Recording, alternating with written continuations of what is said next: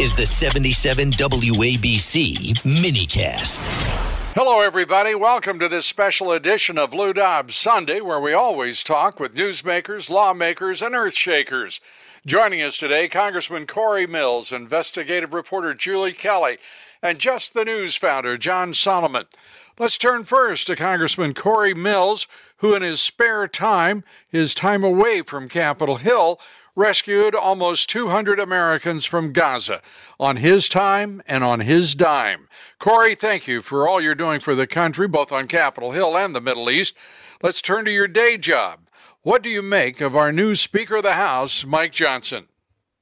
Well, I think that Mike Johnson is doing an amazing job. I was very confident that he was going to. This is a guy who very constitutionally principled, faith-based, a lot of integrity, honor, humbleness, and humility, the things that you would expect of someone who really wants to return power back to the people.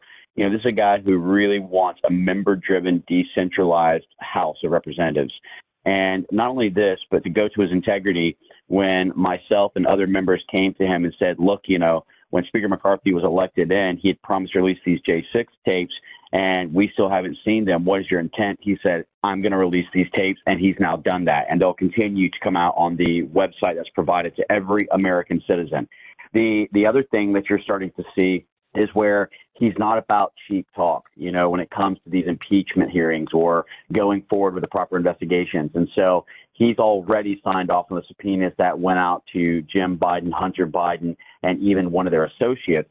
And so, again, I can't speak more highly about Speaker Johnson. And I'll tell you that this is very telling for me, Lou, that whenever the media tried to go after him, and their only ridicule is that he lives the same way as every other middle-class citizen lives, that he doesn't buy and own and trade stocks, nor should anyone, in my opinion, who are in office. That's why I support things like the Stocks Act that would ban this.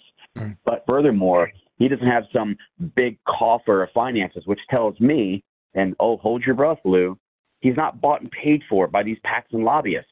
He actually is there serving the American people, which is exactly what we've been wanting. So America First agenda, strong supporter of President Trump. As you know, he was one of his lawyers during the impeachment hearings, ardent defender of freedom. And so I couldn't be happier with Speaker Johnson taking the helm. Well, you and me both, and I'm pleased to say that you're exactly right, that he has stepped forward and created a new energy in the 118th Congress. The sad thing to me is that it had to be done, that a speaker for 10 months held the conference hostage and did not proceed with the America First agenda that he should have been. And then he's walking around like he is some sort of hurt puppy, being mendacious, vicious, even retaliatory, trying to punch out Tim Burchett, congressman from Tennessee, by sucker punching him in the back, for crying out loud. This is the ignorance of this man is unbelievable, and I don't understand why the conference doesn't just throw him out now. I wasn't there, but I do trust Tim Burchett. He's a good friend of mine, great man, hard worker, and it just comes across very cowardly if that's in fact what did take place. You know, his kind of retort that, no one saw that, and ask the guy who's around me. And look, I know the hallway that goes to HC5 where conference meets, and it is a tight hallway when you have all the reporters and such, and I'm not disputing that. But there's also a bit of just, you know, demeanor and cordial kind of, you know, way of handling things where you're, hey, excuse me, and you can kind of walk around. Whether it's intentional or not isn't really the point at that stage. I wouldn't put it past anyone. I mean, there's still some bad blood. There's some hurt feelings, but you know what? Get over it. You're no longer the speaker. You can complain for whatever reason, but taking these types of potential or what's been reported as a cheap shot on Tim Burchett, that's not the way to conduct yourself. No, but that's the way that you know full well that Kevin McCarthy has conducted himself. He's the only guy I ever knew that went into a debt ceiling negotiation, and instead of getting the level he wanted, just decided to get rid of the ceiling. I mean, just a masterful piece of Yeah. negotiation. I mean, is that not the most absurd and infuriating thing you've ever heard? It is indeed. I don't even need to go any further. It's just absolutely infuriating to even hear that nonsense. Letting go of those tapes, 44,000 videotapes now out. They're rolling out right now. I think they're about 90 hours right now available. But already we know that their law enforcement was undercover posing as Yes. Trump supporters. We know for a Well, fact. we saw the one where the guy's actually flashing his bag, their Right, badge. right. He's sitting there completely masked, flashing his badge. You've got another guy who was handcuffed, and we're getting the details of this, but was carried off into the side alley where you would actually exit the Capitol building, and was uncuffed, fist bump, and, out he went. So, again, it's funny that everyone wants to go ahead and claim that we're all conspiracy theorists until we're continually proven true or proven correct in our comments or in our observations of things. But the interesting thing is was there potential wrongdoing that went on? Sure. Was there potential violence that went on? Sure. But there was a lot of people who, in my opinion, this was all a bit of a pre-orchestrated in some regards.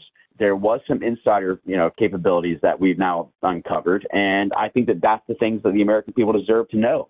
Who are the ones who are truly being held right now in violation of their Sixth Amendment rights, and not being able to approach their accusers or have a fair trial or even know what they're being prosecuted and persecuted for. Who are the real political prisoners here, and why aren't they being released and should have been released a long time ago? People who are losing time with their families, parts of their lives that they can't ever get back. Time is the one asset that we can't purchase. And so, we have to start getting those who are being politically, prosecuted out and free, and holding those accountable to actually utilize to weaponize our government against the American people, which is not what it's for. Our government is to protect the safety, the freedoms, the liberties, the rights of the American people, not to be weaponized against them and put in a prison when you have a difference of political views. Yeah. And those political prisoners, every one of them has a right to due process. Everyone has the right to a speedy trial. Everyone should be brought up immediately and charged. That has not happened. And I don't care what they did. That is a denial of the Constitution by the Marxist Dems who people the Department of Justice, who are nothing more than activists, and the FBI that's become nothing more than a thugocracy, playing tactical warrior, rolling in and arresting people at 6 a.m. as they bring a battering ram to their front door. I mean, it's disgusting what's going on with this government.